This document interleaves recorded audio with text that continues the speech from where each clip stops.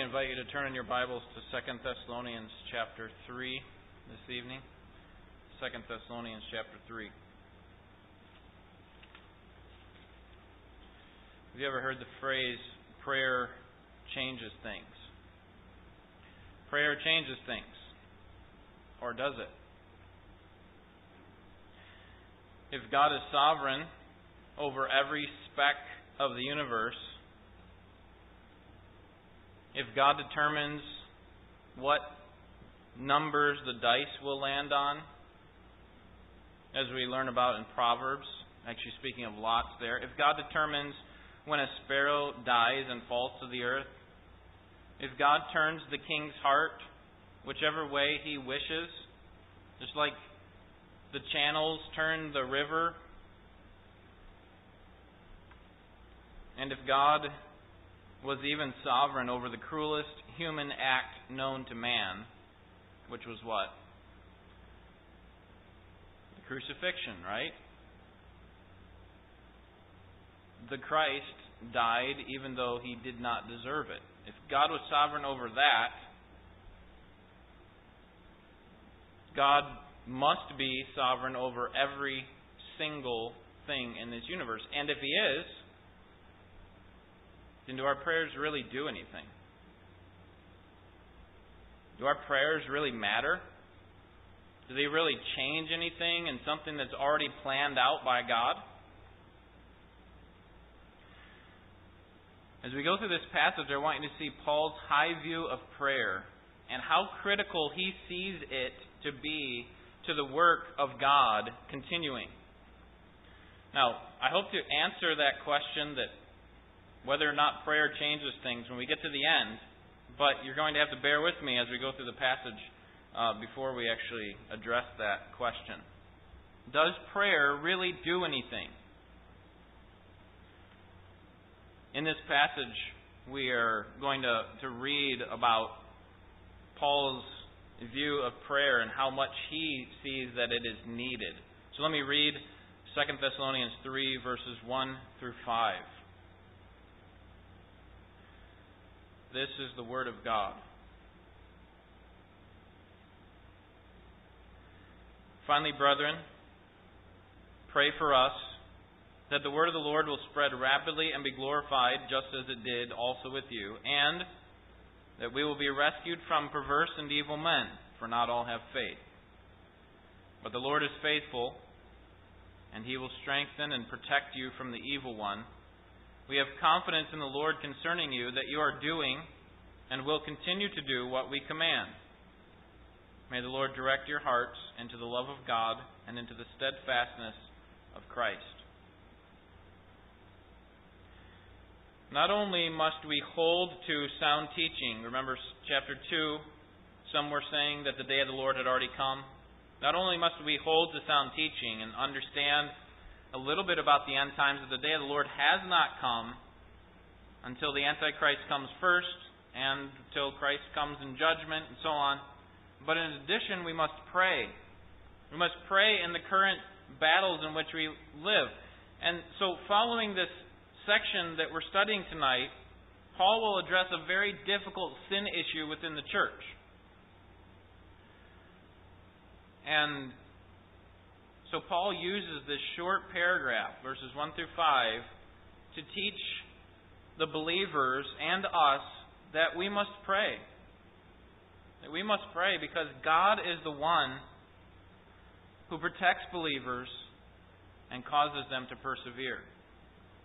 We must pray because God is the one who protects believers and causes them to persevere. And so the means by which that happens, one of the means that God uses to protect us spiritually and to keep us going in the right direction is prayer. So we must pray. Notice Paul's confidence in God's power through prayer in verses 1 and 2. Paul's confidence in God's power through prayer. He believes that God works through the prayers of His people. Start to get an answer to that question, does our prayer actually do anything? Paul believes that God works through the powers of prayer that comes through people. Look at verse 1 again. Finally, brethren, pray for us. Paul begins to conclude this letter with these words that he often does in his letters, finally. Like in Ephesians chapter 6, verse 10, finally, be strong in the Lord and in the strength of His might. Put on the whole armor of God, remember. Philippians 4, verse 8, finally, brethren, whatever things are true, whatever things are honorable, whatever things are right, whatever things are pure, think on these things. And so essentially he comes towards the end of the letter. You see that we still have a lot left. But he's saying there are a few things that remain to be said. And here they are. Or as the NIV translates it, as for other matters. In addition to what I've talked about already, I've got some more things to talk to you about. And one of them is that I'm asking for you, Paul's saying, I'm asking for you to pray for us. Who is Paul referring to? Who is the us? Who are the us? Look back to chapter 1, verse 1. You see that Paul is sending this letter. He's the one writing it, but it's really being affirmed by these other two men, Paul and Silvanus, or Silas and Timothy. So in chapter 3, verse 1, he's saying, pray for us. Me, Silas, and Timothy. Now, do you think it's wise for Paul to ask for the prayers of others? I mean, think about it. What happens if they begin to see Paul as weak and vulnerable? I mean, Paul, are you really susceptible to the attack of Satan? You don't want people to think that. Won't they lose confidence in your leadership and in your authority if you ask them to pray for you? I mean, should Paul really have been asking Christians who were, let's be honest, less mature than he? Should he really be asking them to pray for him? Listen to Paul ask people to pray for him in several of his letters. Romans 15:30 through 32. Now I urge you, brethren, by our Lord Jesus Christ and by the love of the Spirit, to strive together with me in your prayers to God for me, that I may be rescued from those who are disobedient in Judea, and that my service for Jerusalem may prove acceptable to the saints, so that I may come to you in joy by the will of God and find refreshing rest in your company. Ephesians 6:18 and 19. With all prayer and petition, pray at all times in the Spirit, and with this in view, be on the alert with all perseverance and petition for all the saints, and pray on my behalf, that utterance may be given to me in the opening of my mouth, to make known with boldness the mystery of the gospel. Colossians 4:2 and 3. Devote yourselves, Paul says to the believers there, devote yourselves to prayer, keeping alert in it with the attitude of thanksgiving, praying at the same time for us as well, that God will open up to us a door for the word, so that we may speak forth the mystery of Christ, for which I also have been imprisoned. 1 Thessalonians 5:25, brethren, pray for us. Philemon 1:22, at the same time also prepare me a lodging, for I hope that through your prayers I will be given to you. That is, I will come to you. Sometimes we as Christians, and perhaps especially pastors, don't ask people to pray for us because we don't want to come across as vulnerable or weak, right? Maybe Paul's just putting on a front, but I don't think so. Paul is not so elite that he is exempt from needing people's prayer. And I think that he's been preaching long enough to know the temptation to preach for the sake of his own popularity, his own acclaim. And so he recognizes his need for God to protect him from himself. And I think that he recognizes very clear that prayer actually accomplishes something. Turn to Philippians chapter 1. Philippians chapter 1, a couple books towards the front of your Bible. Chapter 1, verse 18. I think Paul really believes, and rightfully so, that prayer actually does something. Philippians 1:18. What then? Only that in every way, whether in pretense or in truth, Christ is proclaimed, and in this I rejoice. Yes, and I will rejoice, for I know that this will turn out for my deliverance, and through your prayers and the provision of the Spirit of Jesus Christ, according to my earnest expectation and hope, that I will not be put to shame in anything, but that with all boldness Christ will even now, as always, be exalted in my body, whether by life or by death. What I want you to focus in on is verse 19 and 20. I know that this will turn out for my deliverance through your prayers and through the work of the Spirit. That I'm not going to be put to shame. I'm not going to bring reproach upon the name of Christ.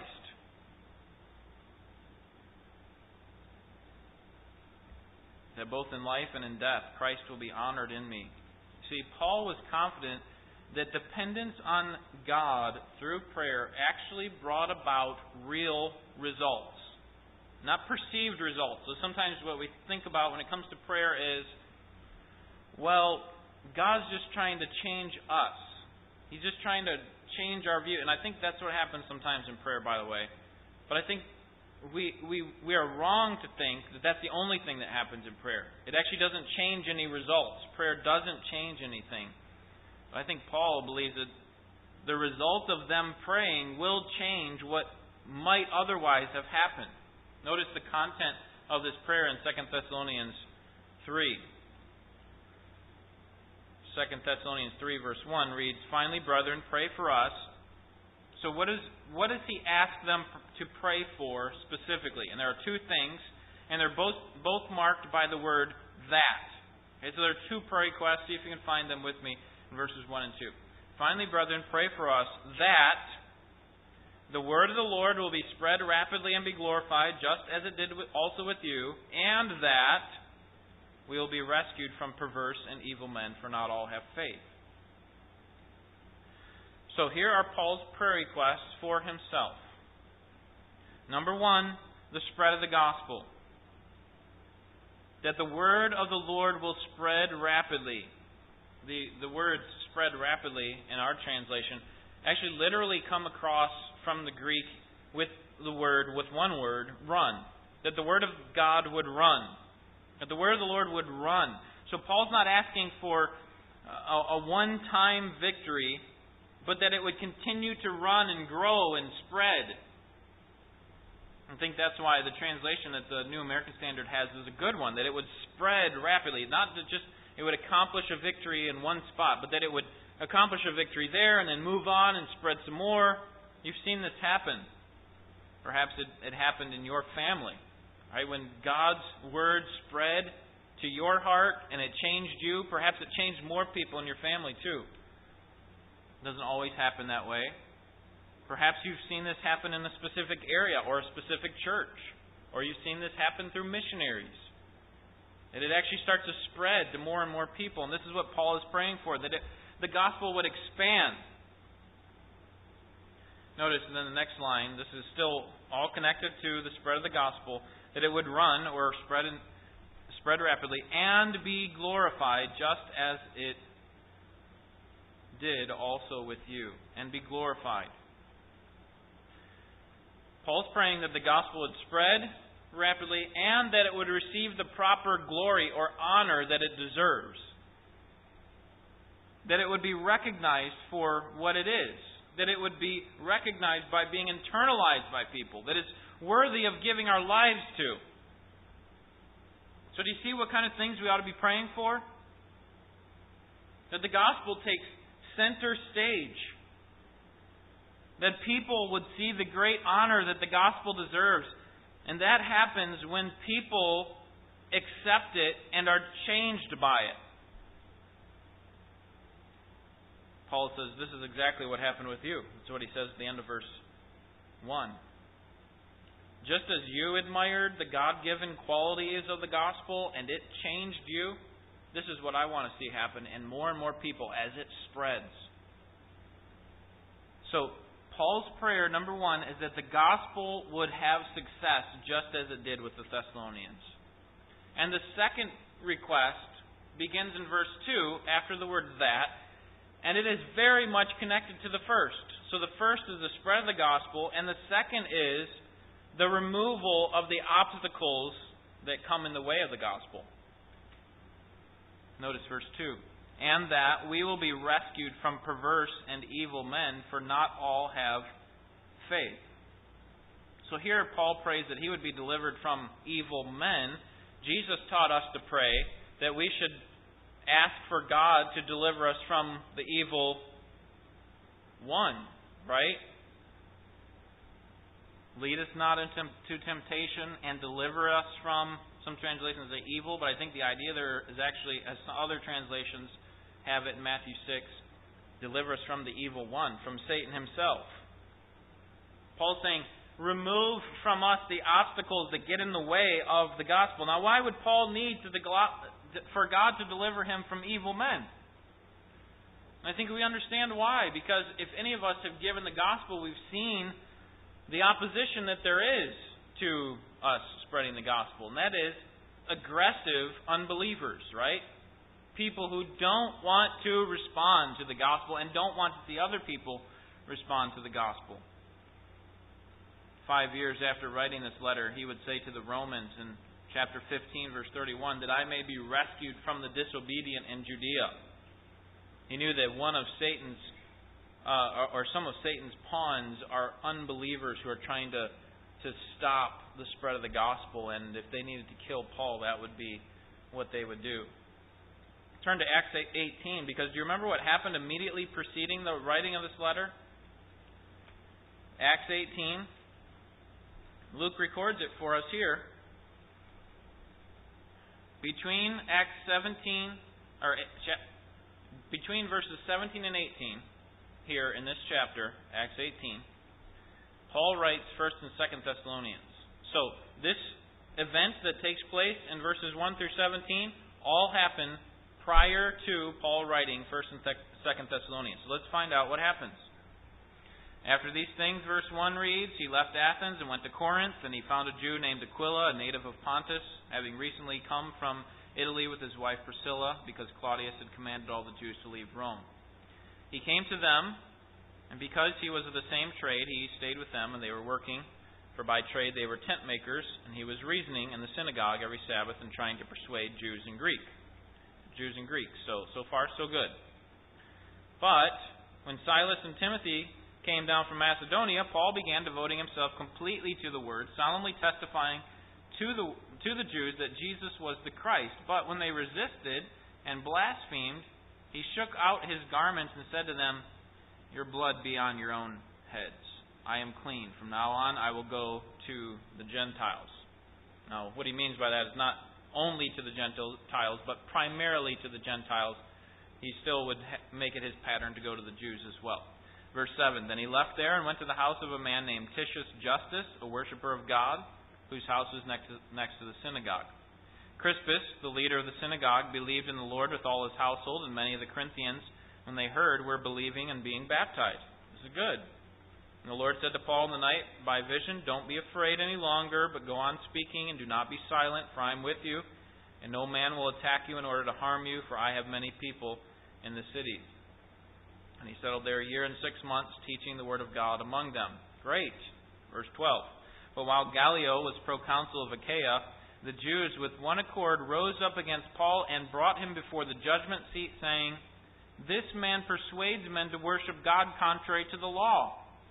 But when Paul was about to open his mouth, Gallio said to the Jews, if it were a matter of wrong or a vicious crime, O Jews, it would be reasonable for me to put up with you. But if there are questions about words and names in your own law, look after it yourselves. I am unwilling to be a judge of these matters. And he drove them away from the judgment seat. Notice the response here in verse 17. And they all took hold of Sosthenes, the leader of the synagogue, and began beating him in front of the judgment seat. But Gallio was not concerned about any of these things. So, after verse 17, Paul writes 1 Thessalonians. He had come from Thessalonica to Corinth. He writes to them to encourage them in their faith.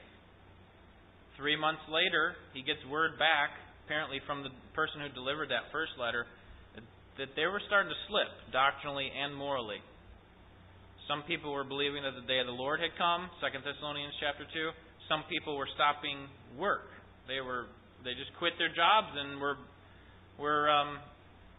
were getting all of their sustenance off of generous people within the church. Paul's saying both of those are problems.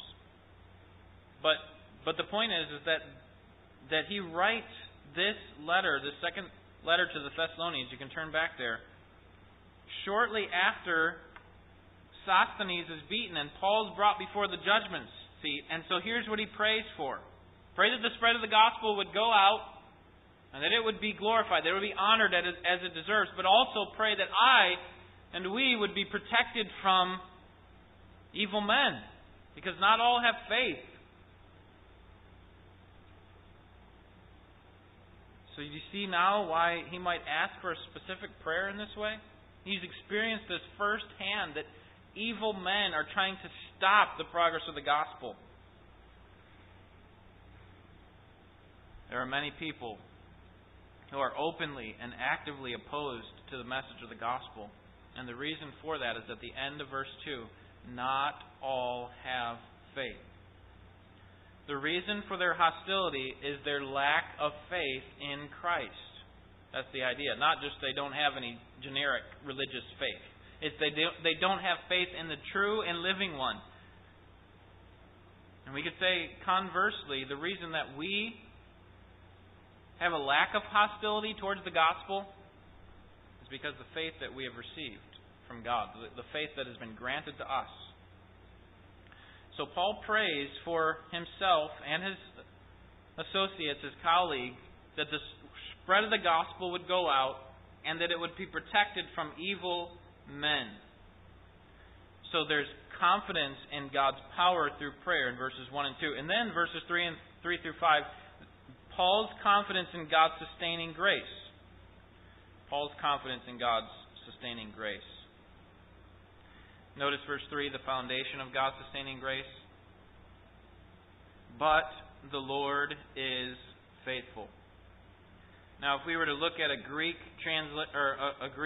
manuscript of the New Testament, the very first word of verse 3 is faithful.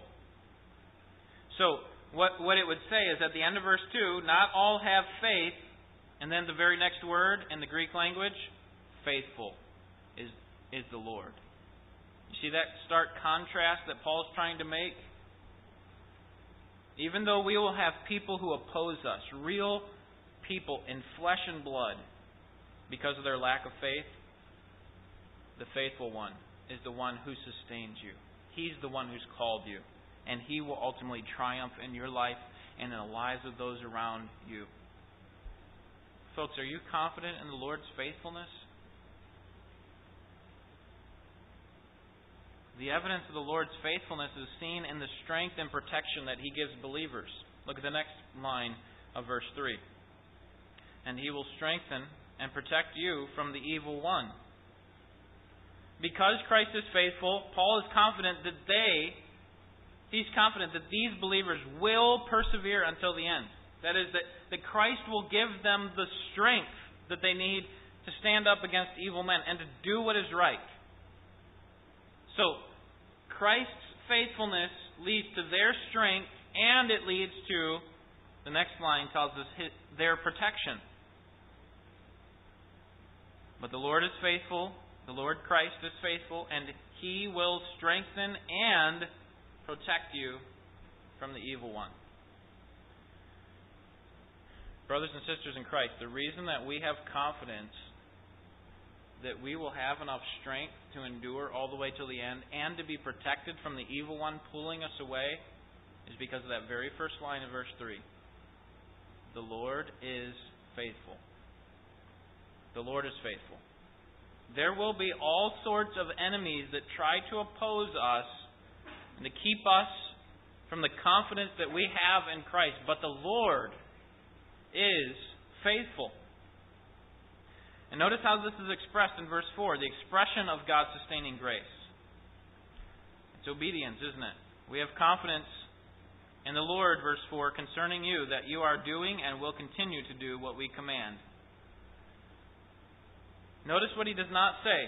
He doesn't say, we have confidence in you and in your abilities to work hard to do what is right. No, what does he say?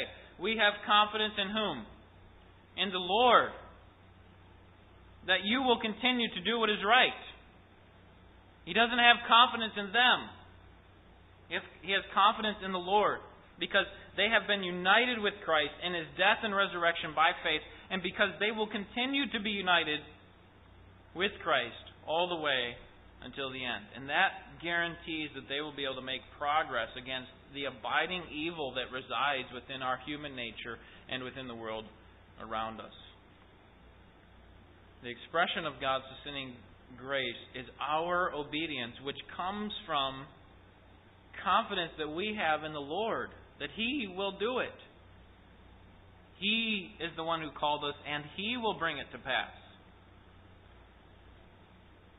Even though Christ's faithfulness guarantees our continual obedience, that does not exempt Paul, and that should not exempt us from praying for God's help. Look at verse 5.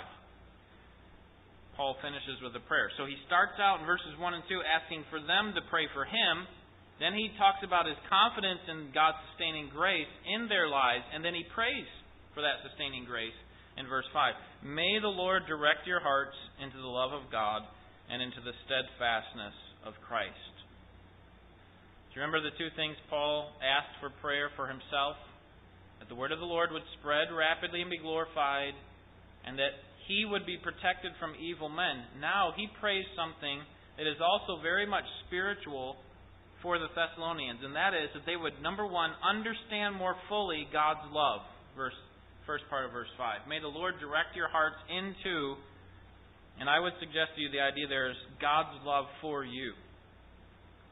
Okay, because sometimes we read the love of God. Well, does that mean that He would direct me into more love for God, or is it referring to God's love for me? And I would suggest it as the second option there. That Christ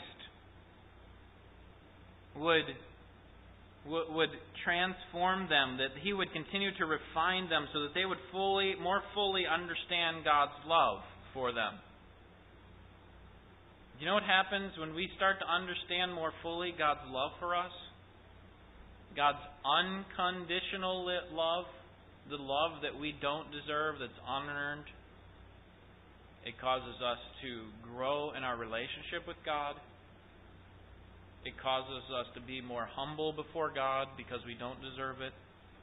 It causes us to act out in service towards God.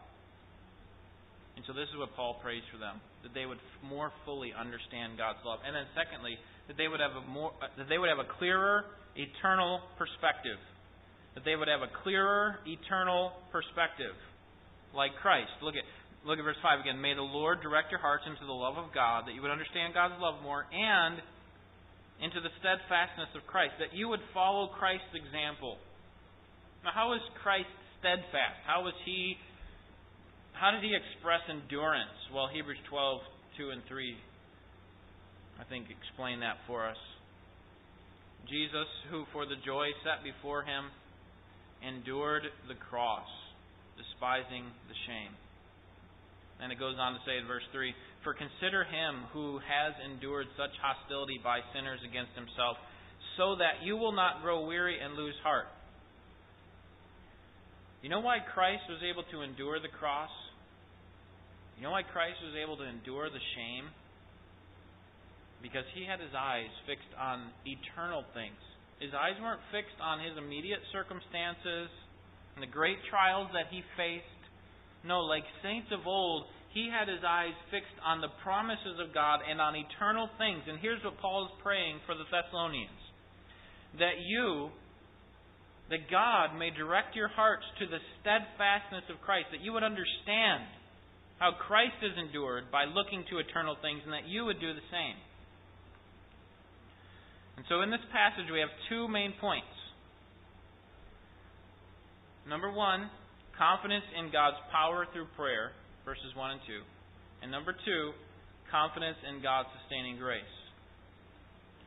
And these two main points are not disconnected. The confidence that Paul has in seeing the gospel advanced, that is, in seeing God's sustaining grace, the confidence he has in this sustaining grace, that's point 2, is because of Paul's confidence in the power of prayer. He knows that people are praying for him, and he's praying for them. The reason he can be confident in God's sustaining grace, that God will keep them to the end. That the Lord is faithful. That he has confidence in the Lord. It's because people are praying. So did Paul believe that the prayers of believers changed anything?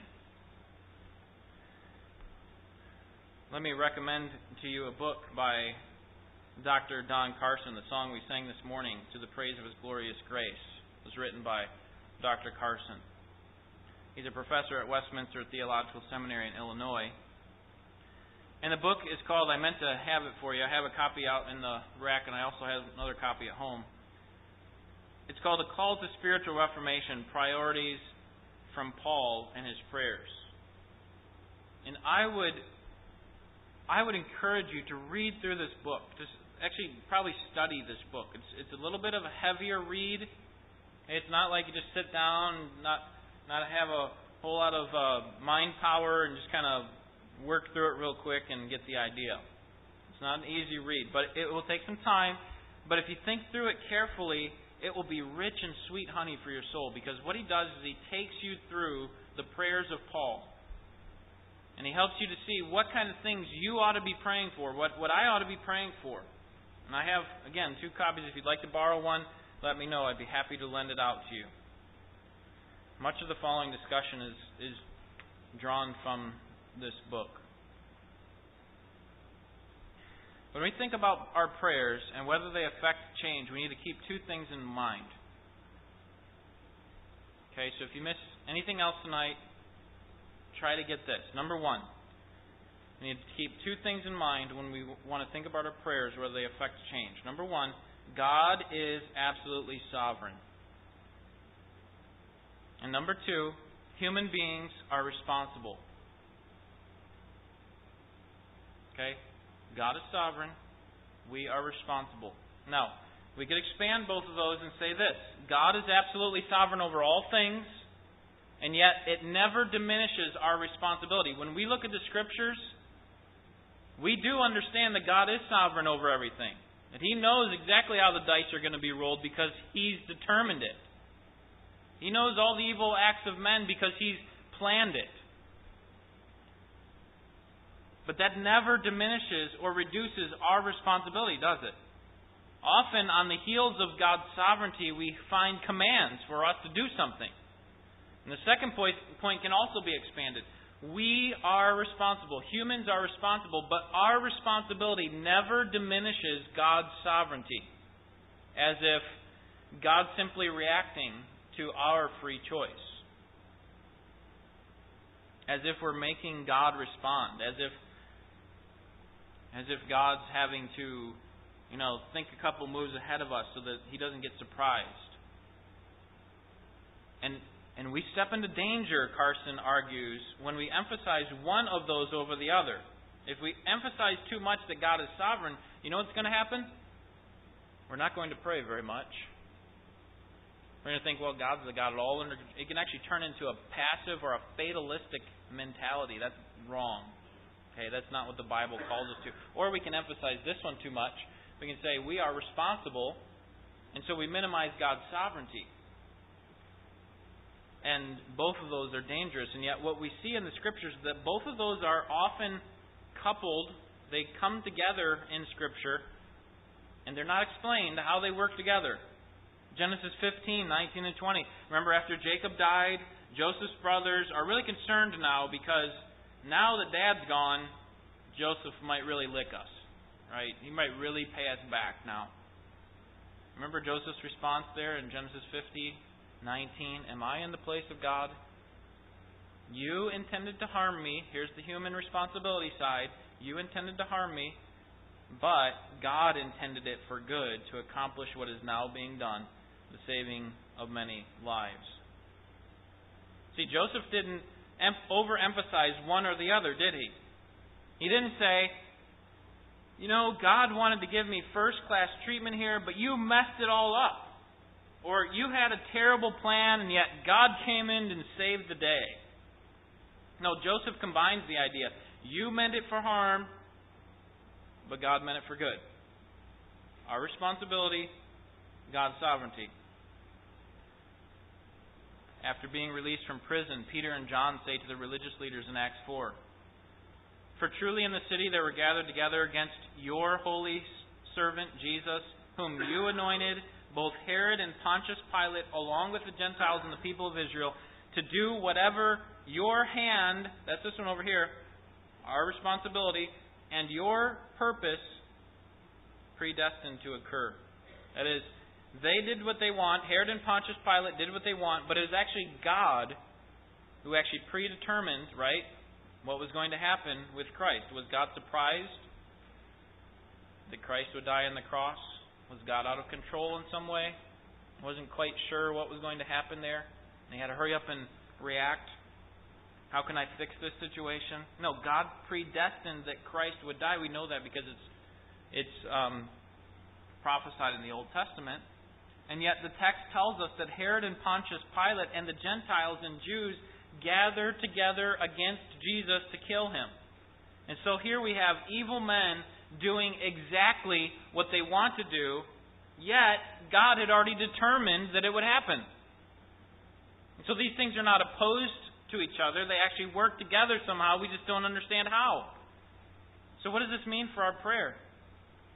What does this mean for our prayers to God? It means that God has already determined the result of our prayer. But this understanding by us should in no way discourage us from our responsibility, which is to do what? It's to pray. Because God uses means to accomplish what He has planned. Remember when Moses came down from Mount Sinai and he saw that the people had crafted an idol and were worshiping it? And remember God's response? God's ready to wipe them off the face of the earth. You are done. You remember how Moses came to God and prayed to Him? And he prayed to Him on behalf of his own fame. God, what will the Egyptians say? What will the Gentiles say when they see that you've turned against your people? For the sake of your name, God, spare your people. I know they've done what is wrong. We've sinned before you. But God, for your own sake, for your own name, for your own glory, spare them. And the text says that God relented. God relented. So is this proof that God changes His mind, that He never really did have a plan? Well, that would be short-sighted, right? Because we would be overemphasizing the human responsibility side of it. Instead, we learned that God stays true to His promise. He said He was going to deliver them. He said He was going to restore and keep their race and lead them to the promised land. And God would do that. But you know how He did it? In this specific case, the prayer of His man, the prayer of His people. And so in a limited sense,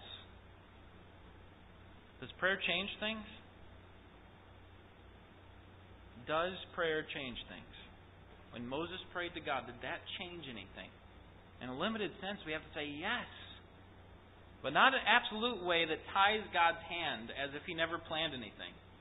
You see, God uses the prayers of His people to accomplish what He had already planned. So let me leave you with 3 points of application with regard to our prayer. Number 1, be like Moses. Fill the content of your prayer with Scripture. Fill the content of your prayer with Scripture. That is, with the promises that God has already given to us. Now, when I say that, I don't mean to just, quote the Lord's Prayer as if it's rubbing a genie bottle and we're going to get our 3 wishes if we just say it the right way. But what I am saying is that the best prayers in Scripture appealed to God's character and God's promises. And we would do well to find out what it is that people in the Scriptures pray about. What specifically is the content of their prayer? So pray according to what God has already revealed to us about Himself. And the reason this is so important is because it causes us to submit to God's definition of what is best. And the only way we'll do this is if we look at the commands of how we ought to pray and the examples of Scripture. And that's why I'd encourage you to read through this book. It would do you well to look through these prayers of Paul. So fill the content of your prayers with Scripture. What better way to pray for God's purposes to be done than to align them with what He's already revealed about His purposes? Sometimes we think, well, I don't want to pray for God to do something that He's already told me He's going to do. But do you remember John in the end of Revelation? Even so, Lord Jesus, come quickly. John, come on. Jesus is only coming at one time. You praying for Him is not going to change anything, and yet he prays, come quickly, Lord. You see, he sees the inconsistencies on the earth, and he prays that Christ would come. In fact, we find out that there are tribulation martyrs at the foot of the altar in heaven who are also praying that it would all end. Christ would come in judgment. And apparently, those prayers will actually work. Because Christ will come. Obviously, He will come at an appointed time, but it's through the means that God has provided, and that is through prayer. Number 2, I would encourage you to pray for me. Pray that God would strengthen my understanding of His love for me. Pray that I would be protected from the evil one and his allies. That is, the satanic forces and the evil men who want to stop the progress of the gospel in my life. Would you pray for me? And number 3, pray for one another. I may sound like a broken record here, but we have an obligation to pray for brothers and sisters in our church. Not generically, pray for Ambassador Baptist Church. That would be better than not praying at all. But pray specifically so that when God responds to those requests, you can praise Him specifically. And just a very practical way to do that is just pray through the church directory. Very clearly spells out who are the members of this church. Who are the people that we have an obligation specifically to pray for? That doesn't mean that's all we should pray for. We certainly should be praying for people in addition to that. But that is our main obligation, is to pray for one another in this church. In order for us to do this, this assumes that we are not harboring resentment for people in our church. I mean, how can we adequately carry the load, the burden of other believers in our church while we're withholding forgiveness from them because of something they did to us? How can we pray for them? How can we say, come here, let me help you with your load? And one of the ways we do that, by the way, is through praying for them. That's what Galatians 6:2 says, is bear the burdens of one another. One of your responsibilities is to bear the burdens of other believers within this church, and specifically, one of the great ways that we can do that, one practical way to do it, is by praying for them. Do you think God cares? Do you think God wants to respond to His people's request? 1 Peter 5:7 says, cast all your cares on Him, because He cares for you. Does He? Does He care for you? Does He care for the requests that you have? Does He want to respond in a way that is in keeping with His character and will, and also that is a response to your specific request? Prayer does change things. Let's pray.